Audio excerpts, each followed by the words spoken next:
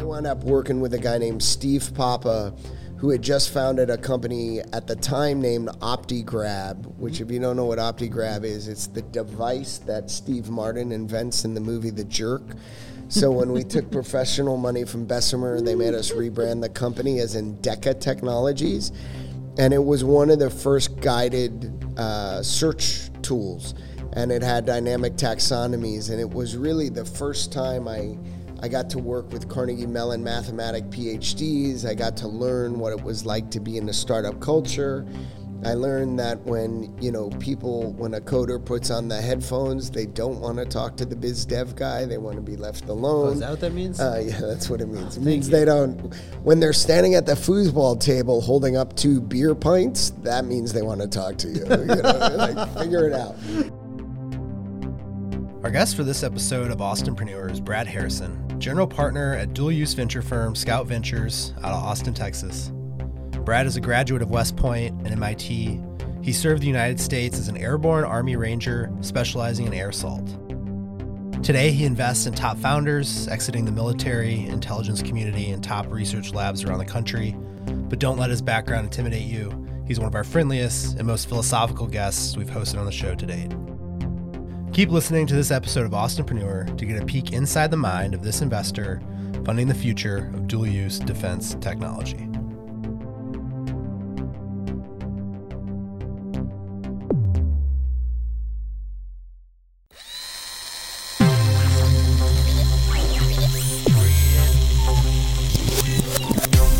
Welcome to Austinpreneur, our show about the stories that made Austin, Texas a global hub for startups.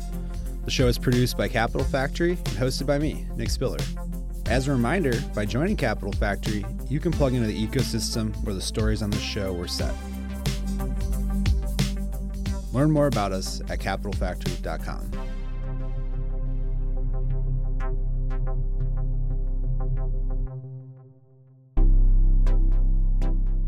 Kevin Kane, one of the speakers yesterday. Okay, yep. Did you see Kevin talk? I didn't see him talk. I know of him. You know who he is? Yeah. Okay, I've never met that guy. I got the chills, I would say, a couple of times talking to him when he was talking about, the potential of quantum physics. Sure, yeah. And this idea that, you could theoretically have a camera in the form of a mathematical model that could basically predict the future, but only like 1 to 5 seconds, right? Because then you would just mathematically, you could just string those things together. And that if you could see the future, you could avoid things like death. Right. And if you could avoid things like death, then we could be the last generation that dies. And if you've watched any of these sci-fi shows where the next evolution of humanity gets multiple bodies and you upload your consciousness, and you've done any sort of spiritual ayahuasca mushrooms, kind of like next generation energy moving, it's kind of an interesting philosophical concept. Yeah, do we want to not die? I don't know that you want to live in this current incarnation forever. So, there's this Peter Attia, who's a friend of mine, moved to Austin, really, really amazing human being. He talks about really defining what is longevity. It's not living as long as you can, right? It's living with a quality of life and mobility and all of those things. And so when you ask that question, Nick, like, do we want to live forever? I guess the question is, well, what does that mean? Like, do you want the memory of Nick Spiller, the concept, the consciousness, your favorite playlist? Like, what are the things you want to be your legacy, right? And I think a lot of that goes into, fundamentally at Scout, my kids were 2 and 4, and I was looking at all of this dual-use defense tech, and I was seeing stuff through the veteran network, and we were seeing everything from weapons to super cool AI, quantum, and we just kind of made the decision we wanted to make the world a better, safer place. So we weren't going to do kinetic weapons. We weren't doing any of that stuff. Like, we were going to leverage our background in the military, in our network, with people like Josh and Capital Factory to really amplify this idea of changing the world by investing in entrepreneurs that were focused on making the world better. So, if that's a company out of New Mexico called Ubiquity that makes quantum dots that you can put into, greenhouses and then immediately increases the yield of food, like, how does that not make the world a better, safer place, right? They took a product that used to only be made out of toxic heavy metals. They've created it out of, organic compounds. It's working, it's stable, it's having the impact. I think that is what feeds your positive energy, and that positive energy is what attracts other positive energy. And then all of a sudden, like last night, we had no pre-made plan. I didn't plan a dinner. I didn't plan anything, right? I agreed to support the Nissan SOCOM event because I'm trying to support that organization because I think it's doing good around innovation and bringing people together. And when I was there, I invited a whole bunch of people to go see live music at Seaboys. And I had an entrepreneur I haven't seen in 8 years who then told me to invite Kevin Kane, who then came, and we wound up having a super deep, interesting conversation over 4 hours. And now I'm going to see him again, and he's going to meet with my team because he's doing really interesting stuff. That's the way you want to organically build companies, in my mind. Yeah. Right?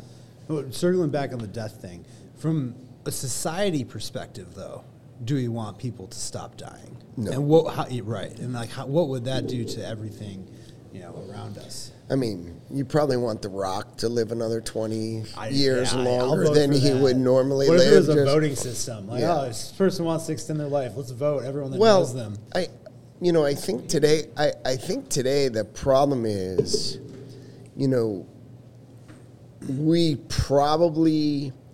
we have the wrong system of success, right? We use money. Everybody in this society uses money, and now we use maybe followers. Is followers a metric for like a generation below us? And it's not just followers. It's then like how many people liked my post, or right? So attention. Yeah, it's a weird system. Whereas I value the explorer, the innovator, the mad scientist that wants to stay in that lab for 72 hours until he falls asleep, drinks a Red Bull, and makes a mistake on an equation, and it works. Yeah. That's who we want to back. And I think that, being an entrepreneur, whether you are launching a fund like I did, or you are an entrepreneur starting a company, is a very, very lonely, isolating endeavor. Right? Mm-hmm. You bear all the stress, you bear all the responsibility, and whether you're successful or not, you're going to have gone through 7 valleys of death, right? Mm-hmm. It's inevitable. Your client doesn't pay, your investor takes too long, and we've been guilty of that at Scout, right? When we were an early fund, we would meet an entrepreneur and we'd back them because we just got it. Like, we got that. There's a group out of New York, Brian Litvik and Jeremy, who have a company called League Apps. It was originally called Sports Fight. And Brian tells this story. He published it on LinkedIn, and we republished it. But he tells this story of, like, I went in, I met him. We were their first outside investor. We immediately got it, and we wired him money before we even had paperwork, right? Like, that's what we did, because what I remember as an entrepreneur is every time I really, really needed money and I was close, how frustrating that was. Or, like, if that guy would just wire that $100,000, I could wire this investment. But, there's so many things that go into it. And for me, capital, I've been very, very fortunate that I've been able to raise capital, but it's also been a total grind. Sure. And, I haven't had an easy path. Right. Because I believe, first, that we as individuals have to evolve to get better and smarter and, whether that's, you're super religious, or you go get a PhD, or you decide you're going to learn to play guitar, whatever those things are that you add, I think all of those add different perspectives that make us make better decisions, hopefully, right? For me, meditation, sauna, cold plunge. I know everybody's making fun of it. If my, Who's making fun of the sauna cold plunge? I think my friend Shai Goldman on Twitter, made a list of like the 5 things that people will tell you without asking. I meditate, I cold plunge, I don't drink, I do CrossFit, and there was one other one I don't remember right now, and I was like, well, yeah, that describes me, except for the CrossFit. And like, when I find something that works, I want to share it because it's really, really, really hard. Reason people talk about it, right? It's really, really hard, and meditation is one of the hardest things I've ever tried to do. Well, but what I've been doing is I've been just trying to slap that into the sauna cold plunge. So instead of making it so hard, if you just put yourself in a sauna for 10 or 20 minutes a day, close your eyes, and all of a sudden you can meditate. Right. Assisted meditation. Well, it's forced meditation by sitting in the sauna. Right. And then, 2 days a week, I would say I want socialization. So I talk to young entrepreneurs, or... I need to try to do that. I always take a magazine in the sauna. No, don't take a magazine. Don't take a magazine. No, meditate. I'll do that. That's what I would do. I'm committing to that. And then I think, leadership and building organizations are really hard. I always commend Josh for kind of what he built here, because when I first got here, I think Josh was just getting started, and it was like, nobody really knew what it was going to be. And then, now when I think of Capital Factory, right, and I think of Josh and his dog, because now his dog's always with him. Stormy. No, but I really, really commend Josh, because really it's about community.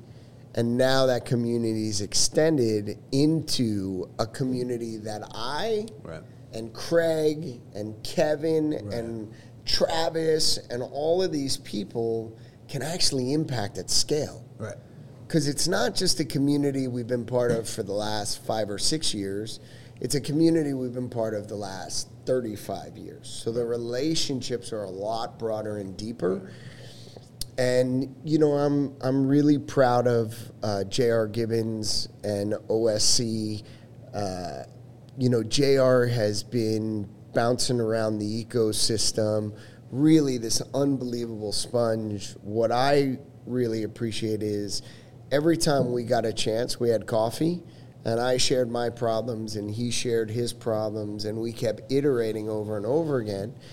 And I would hope that went into where we are now with OSC and, the What's SBA, OSC? The Office of Strategic Capital. Got it. And that was announced during South by, I remember. Correct. Yeah. And, the big change there is that the SBA changed the type of debenture that they have. So up until now, if you wanted to borrow money from the SBA, you would have to become a qualified manager. So you'd go through a licensing process. It costs between $350,000 and $500,000. So it is cost prohibitive mostly to early small time funds.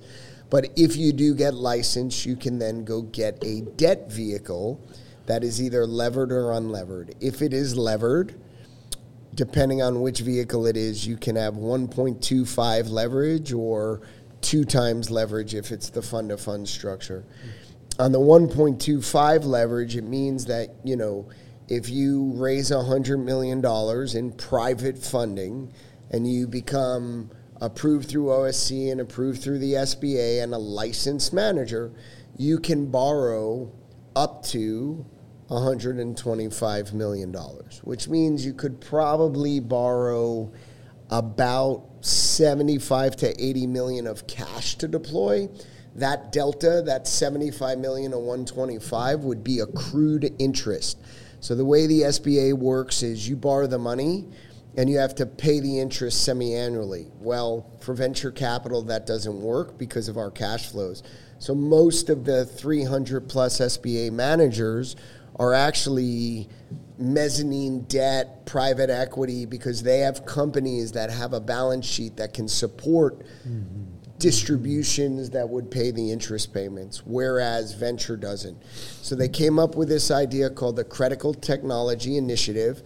The Critical Technology Initiative was approved by Congress, and then they created this new vehicle called the accrual debenture, which says you can borrow the money, but you don't have to pay it back until either year 10, so you accrue your interest payments, and then in year 10 you can either pay off the entire loan or you can pay the loan in accordance with your distributions that you pay to your limited partners. So it's a really, really amazing ability to basically borrow money.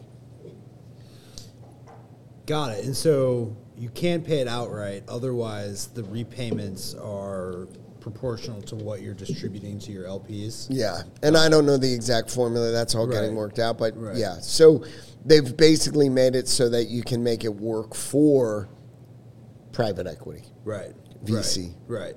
It's still a debt investment or debt deal. Correct. But adjust the returns to align with the venture capital business. Correct. Got it. Well, fascinating. Excited to have you here and teaching us about this. And we're, myself included, but also a lot of people listening to the podcast. This is a relatively new space for us, and we've been in it for 5 or 6 years, and it's brought a whole new meaning to what we do here at Capital Factory. But we'd love to look back at your remarkable career, and you started in the Army as a airborne ranger and gone through into the tech world at big tech companies, and now here managing partner of Scout VC. You want to just start back at the beginning, and I think you're at military academy in West Point. I mean, I guess I would add one caveat before that, which is I was born in 1972, so I got that generation of parents that let us kind of run wild, but we were also the generation that had the first Atari, the first Commodore 64, the first generation Apple. And I was in an upper middle class family. Both my parents worked, and my dad was a technophile. So we always had cool stereo equipment, and then we got the first gen of those computers. So for me, watching the evolution of technology was how I grew up, right? It just was. Yeah. We were going to Radio Shack. When something broke, my grandfather was like, let's go to Radio Shack. And we took we would take electronics apart. We would learn how they worked. We would learn about transistors and resistors and all of these different things. And that, to me, that perspective is really, really important to understand where we are now, where the rate of innovation is so much faster. Right. And so I sent myself to West Point because I knew I probably needed some discipline. If you ask my wife, I probably still do need some discipline. But, I think was a distinguished undergrad, studied theoretical economics, got out, was an airborne ranger, was in Ranger Class 395, which, if you're not familiar, is one of the last 4-phase Ranger classes, but also 4 of my classmates died in the swamp of hypothermia. 2 of them were my classmates from West Point that I knew freshman year. So my Army career got really serious through a training accident when I realized, this is the real deal. And then I thought I was going to go to a Ranger battalion. I got sent on a real-world mission to Wake Island and ran a detention camp. It was surreal. It was a great experience, but I missed my slot, and when I came back, I decided I didn't want to spend a lot of staff time. So I spent 2 years as originally the deputy G5 and then the G5. If you're not familiar with the G5 is the person that works for the general who's in charge of civil military affairs, and PSYOPs falls under us and some other stuff. So I got to run a simulation for an entire division where we simulated a cross-border Sunni Shiite conflict, and I was the head role player. I had 500 soldiers we wrote dossiers, so it was like writing a movie. Wow. My boss, Ed Oliveira, was actually the one that kind of came up with it, and we wrote these, and it was amazing, dude. It was this. But in that experience, I played the role of the mayor of Terrytown, and a guy named Joe Peters, who I served with, from that point forward, every time he saw me, would walk in the room and go, "The mayor's here, the mayor's here." So I kind of picked up that nickname in the Army in like 97, 98, and got out in 99, thought I was going to be a tech investment banker, wound up instead going to grad school at MIT Sloan. Best decision I made. Got to Sloan in the middle of the first dot-com bubble, was really trying to figure out where I wanted to spend my time. You know, we were so overwhelmed at MIT because there was so much money flowing that you had all these companies showing up and people dropping out of school. And I wound up working with a guy named Steve Papa, who had just founded a company at the time named OptiGrab, which if you don't know what OptiGrab is, it's the device that Steve Martin invents in the movie The Jerk. So when we took professional money from Bessemer, they made us rebrand the company as Endeca Technologies. And it was one of the first guided search tools. And it had dynamic taxonomies. And it was really the first time I got to work with Carnegie Mellon mathematic PhDs. I got to learn what it was like to be in a startup culture. I learned that when a coder puts on the headphones, they don't want to talk to the biz dev guy. They want to be left alone. Oh, is that what that means? Yeah, that's what it means. It means they don't, when they're standing at the foosball table holding up 2 beer pints, that means they want to talk to you. Like, figure it out. And Steve wound up, just giving me the opportunity to be on the fly on the wall. We used instant messenger for everything. We used chat for everything. And so Steve found out that my call sign in the Army was Warpig6. So he created a chat handle for me called the Warpig6. So thanks to Steve Papa, I got to keep that military thing while I was integrating with techies and biz dev people. And then kind of fast forward, the market imploded. I thought I was going to run a fund. Capital was super hard to come by, so that was not an option. Wound up going to AOL, working for a great guy named Ed Fish, wrote a couple of patents. Ed and I wrote 3 together, and then worked for Ted Leonsis in the C-suite, which was an unbelievable, Ted is just such an amazing human. And was always really gracious with his time and compliments. And so from there, I moved to New York. My wife and I met on a blind date. I was in D.C., she was in New York. I'm a New Yorker, so moved back to New York, transferred to AOL, and then went to a startup called When You. Grew that to about $100 million in revenue. Didn't have an exit that I thought we were going to have. Kind of reflected on the fact that I was overworking for other people, and so I started by consulting, and that was in 2006. Advised a couple of early stage companies. One of them was a company named Pubmatic, which a guy named Amar Goyle started. He started Comely Media and Pubmatic, took them public. It was amazing. And so really just kind of spent a lot of time being in startups, trying to add value by leveraging relationships in what I would call a strategic partnership biz dev role, right? Really working with people thinking about how can we solve a bigger problem, right. And from that, had a conversation with a gentleman named Todd Dagaris, who was the founder of Spark Capital. I was Todd's teaching assistant at MIT, and Todd said to me, actually, you don't need a fund to start being an investor. You just need to go raise some money and start writing checks. And so December of 2009, I took his advice. We wrote 2 $50,000 checks that month. I borrowed the money from I borrowed 50 from my dad and 50 from a guy named Clay DiGiacinto, who's a successful entrepreneur in the finance sector, and Clay and I have known each other for 30 years. and Scout was born. We made 9 deals like that. And then we got Dick Parsons, former chairman of AOL Time Warner, to say, put it in a fund, we'll give you money.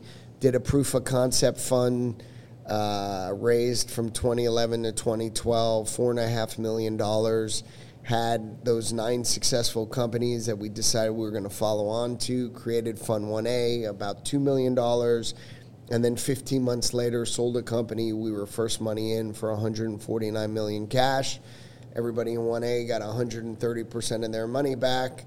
Everybody in Fund 1 got half their money back. Super early in the life cycle of the fund, everybody was like, oh, what's going on here? So I immediately asked for more money, and they all doubled their commitment. And Fund 2 was born, which was about almost $11 million. And in that, we incubated a company called Unite Us, which is founded by a guy named Dan Brillman and Taylor Justice. Dan is an Air Force pilot who went to Yale undergrad and Columbia Business School.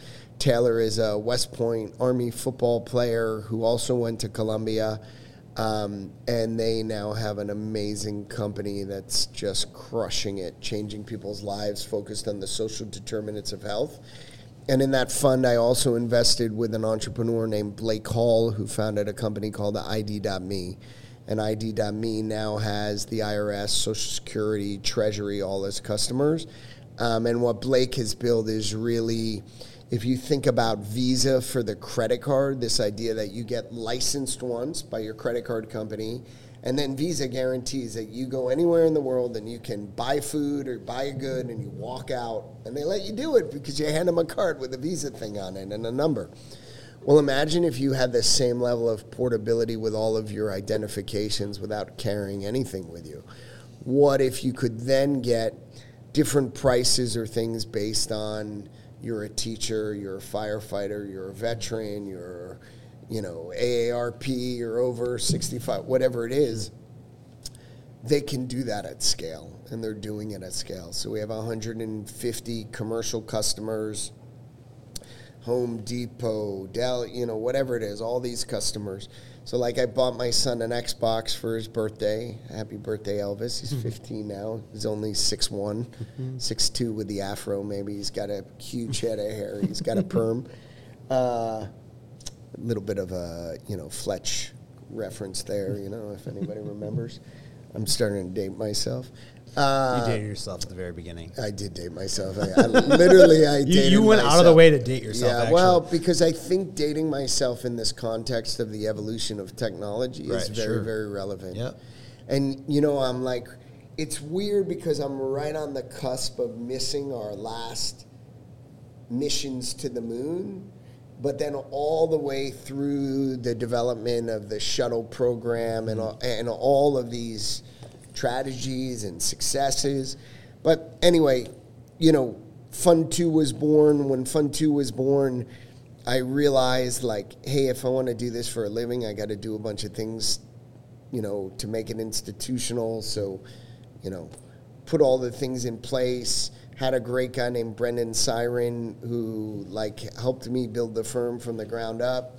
I'm ex-military, so we built a standard operating procedure. So we're on version 31, and if you mess something up at my firm, you probably didn't read how to do it right. And we edit that all the time because we're always trying to get better, and like I said, things evolve. Yeah. And so now we're on Fund 4.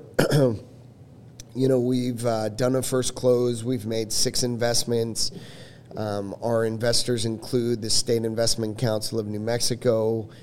So a shout out to Chris Cassidy, who runs the program over there, and Richard Prugmeyer from Mercer, who have been super supportive our last 2 funds. We've made some great investments in New Mexico. JP Morgan, Jamie Kramer, and the team over at Project Spark. So we really appreciate their support. And USAA, Nathan and his team, formerly NEF, have been super supportive, and that's given us some institutional support, which is now hopefully going to propel us to the next level. And, my goal is over the next 5 years to make Scout, independently financially stable. And to me, that's making sure that I've got enough LPs that when I say I'm doing the next fund, they raise their hand and they say they're in without, a lot of argument. Right. So, as you know, we sold Tomahawk Robotics yesterday, and so our goal is to send these Fund 3 investors back money over the next 12 months. But before we close Fund 4, ask them all to re-up. So that's the plan. Right. That's a good time to ask for more money is when you're giving money back. So a few questions came up through there, and you kind of touched on it a second ago with the standard operating procedure, but what skills did you take with you from the military into the tech VC world? My favorite one that I like to talk about is I call combat patience. Okay. This idea that you can set all the conditions, you can put all the people in place, you can do everything you should do on the client meeting, you can do all of that, and sometimes nothing happens. It just takes more time. You just got to grind it out. And I think it is hard for a team to not have a knee-jerk reaction. You go in, you're an aerospace company, you meet with Boeing, they say one thing, you change your pitch when you go into Airbus. Airbus says the exact opposite, and you should have given your first pitch. Whiplash. And you walk out, and you're like, what? Like, why did I do that? Right. I see founders do it on fundraising, too. They go talk to 3 or 4 investors. I've done it, right? Yeah. I originally thought I could only raise money if I had partners at the GP, and I could only do this, and I had to invest in companies like that. Ultimately, you have to be smart. You have to have a good team. For us, the most important thing is integrity. I like to say most of the time, if somebody doesn't like me, it's probably because I found something that I called out, and people don't like hearing the truth. And it can be a small thing. It doesn't have to be a big thing, and I don't always have to make a big deal about it, but I think integrity is really, really important, especially given how hard building a company is already. Right? You're already fighting all the odds. And if you have somebody that does something, and the integrity could be, hey, an angel tells you he's going to write a $100,000 check next Friday. And then he doesn't write the check next Friday. And now that creates a cash crunch because your customer was, delayed. So you didn't get that $50,000 deposit, right? Like it becomes this very cascading effect. And so I think, integrity is a really critical part of that formula for us. Yeah.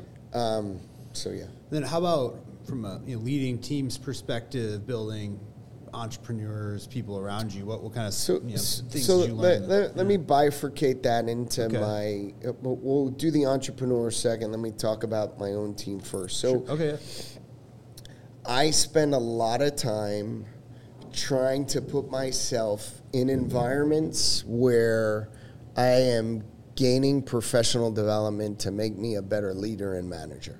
I already think I'm pretty good, but there's definitely things that I do where sometimes I say, fuck it, and I know I'm not necessarily leading the right way, but I do. But I think this idea of working with a coach, aligning your values and priorities, doing all of that, and then getting your team to understand that the core values and priorities are aligned with the goals and objectives of the things that you're asking them to do so that they understand why they're doing what they're doing as part of a bigger vision, right? I don't ever think about anything in the short term anymore, right? That doesn't help me at all, right? Like when I think about hiring someone, I think about what's their role going to be over the next 5 years if they work out, right? And I'd say we've had a lot of turnover for no other reason that, we're evolving, where we're investing is evolving, where our office was headquartered is evolving. We've been in New York, Boston, D.C., we've had a pretty good, because we've been trying to figure out, like, do we need an office in D.C. to do dual-use GovTech? Like, do you need that? You probably don't. We now have a venture partner there. and that and Ryan McCarthy's also there, so Jeff Green and Ryan are there. So we didn't actually need the office, right? But we didn't know what we were going to be. So I think constantly evolving and understanding kind of what your needs are is really important. On the entrepreneur side, what I'm trying to do at Scout is get everybody within the firm to, develop a culture where we all know that there's 4 things we're going to help our portfolio companies with, and we call them the 4 R's.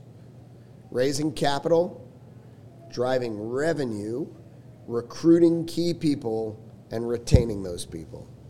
Those things. Any particular order there? Yeah, I would go in the order of the things that, run out of money first. So normally it's on the capital side first. So not only our own check, but who do we bring to the table as co-investors? How do we properly capitalize that first tranche of capital? As our fund gets bigger, we'll commit bigger chunks of money. We'll put more in reserve. But, raising capital, number 1. Revenue is always number 2. We think about non-dilutive revenue, which is revenue but not GAAP revenue. We put that in the bucket. So everything I'm doing today related to meeting with AFWorks and Army SBIR and all of that, Office of Strategic Capital, all of that is related to making sure we can access more capital and revenue for the portfolio CEOs so that they don't have to stress about money. And then, key people, where do they struggle?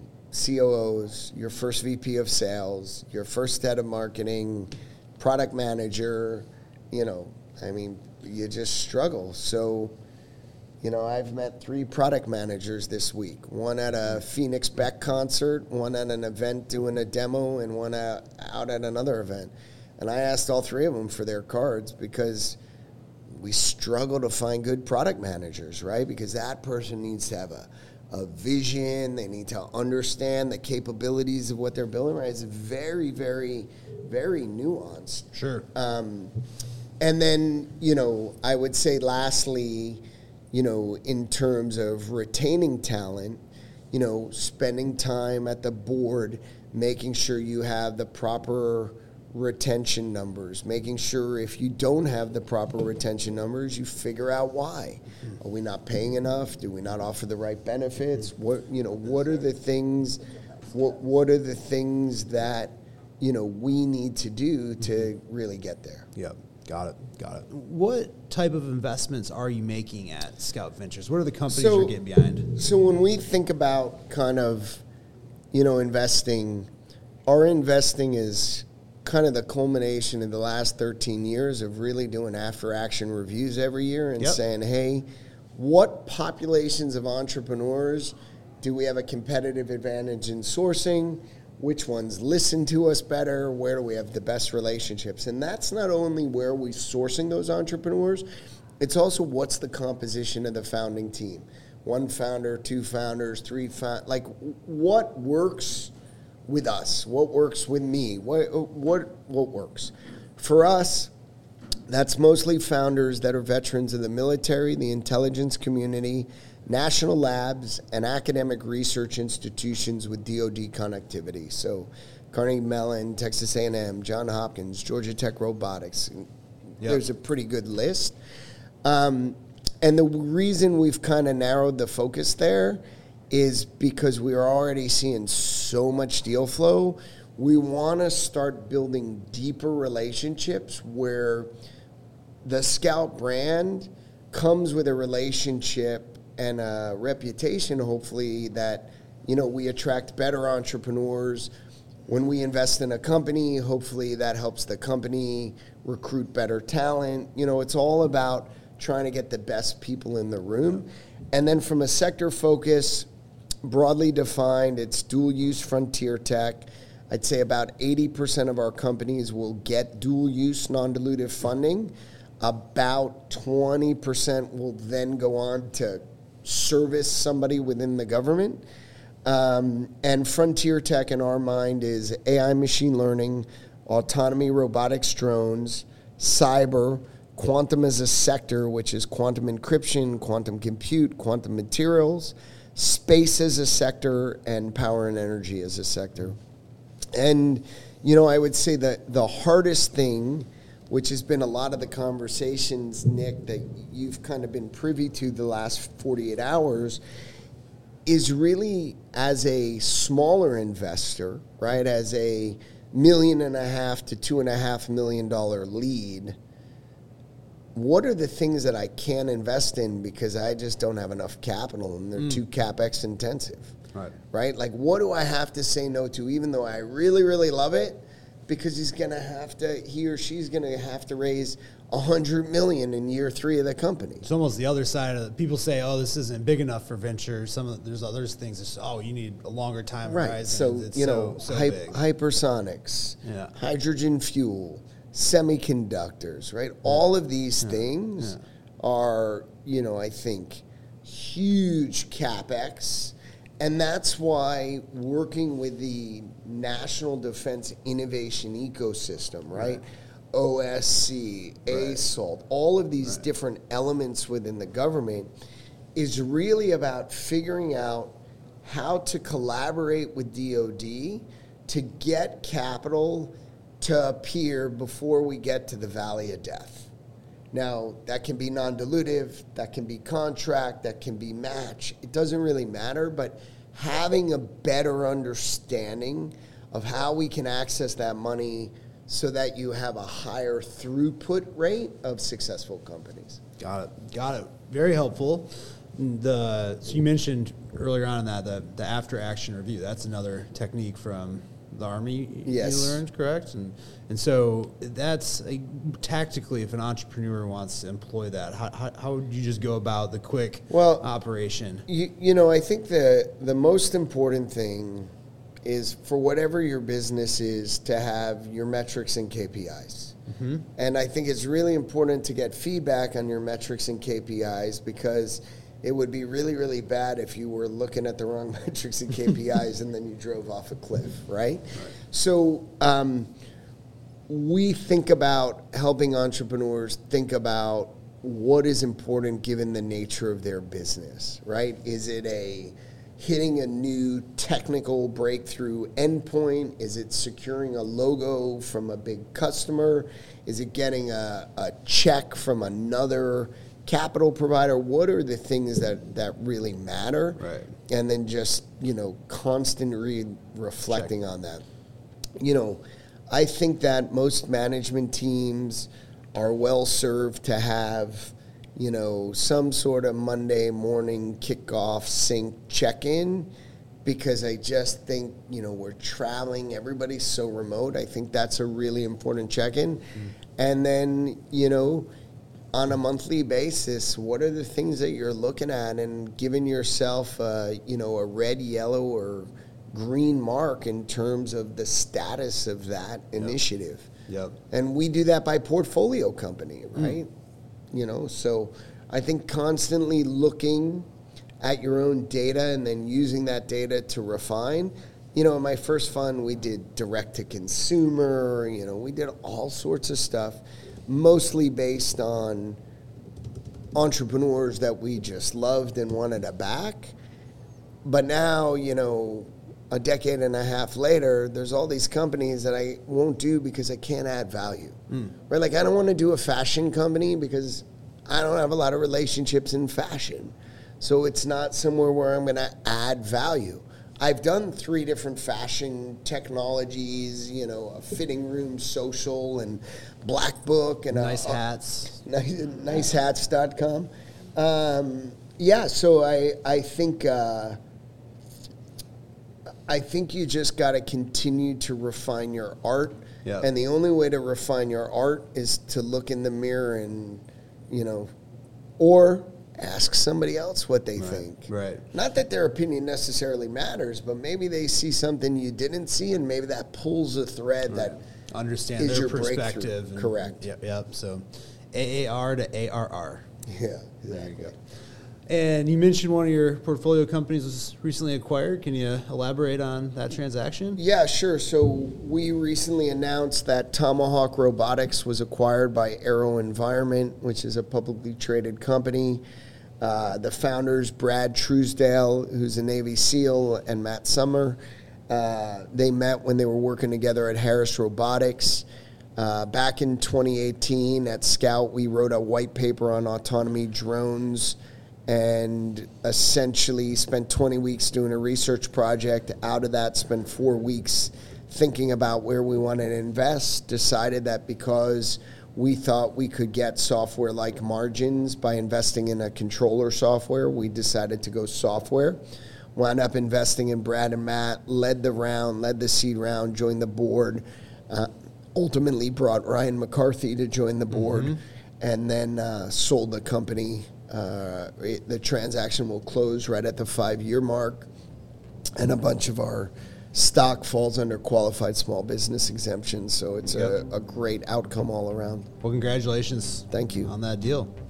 And Brad, thank you for joining us on the show today. Hey, Nick, I'm always here for you, brother. Awesome. All right, thanks, dude. Thank you. Bye.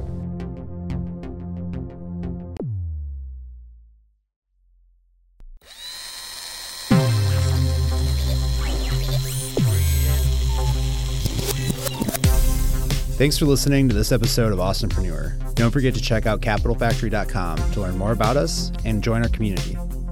If you have thoughts about the show or ideas on how we can work together, reach out to me directly via email, nickspiller@capitalfactory.com. Shout out to the Capital Factory Dream Team for making this podcast possible, and special thanks to Aaron Handworker, who masterfully recorded and edited the show. Come back next week for a whole new episode.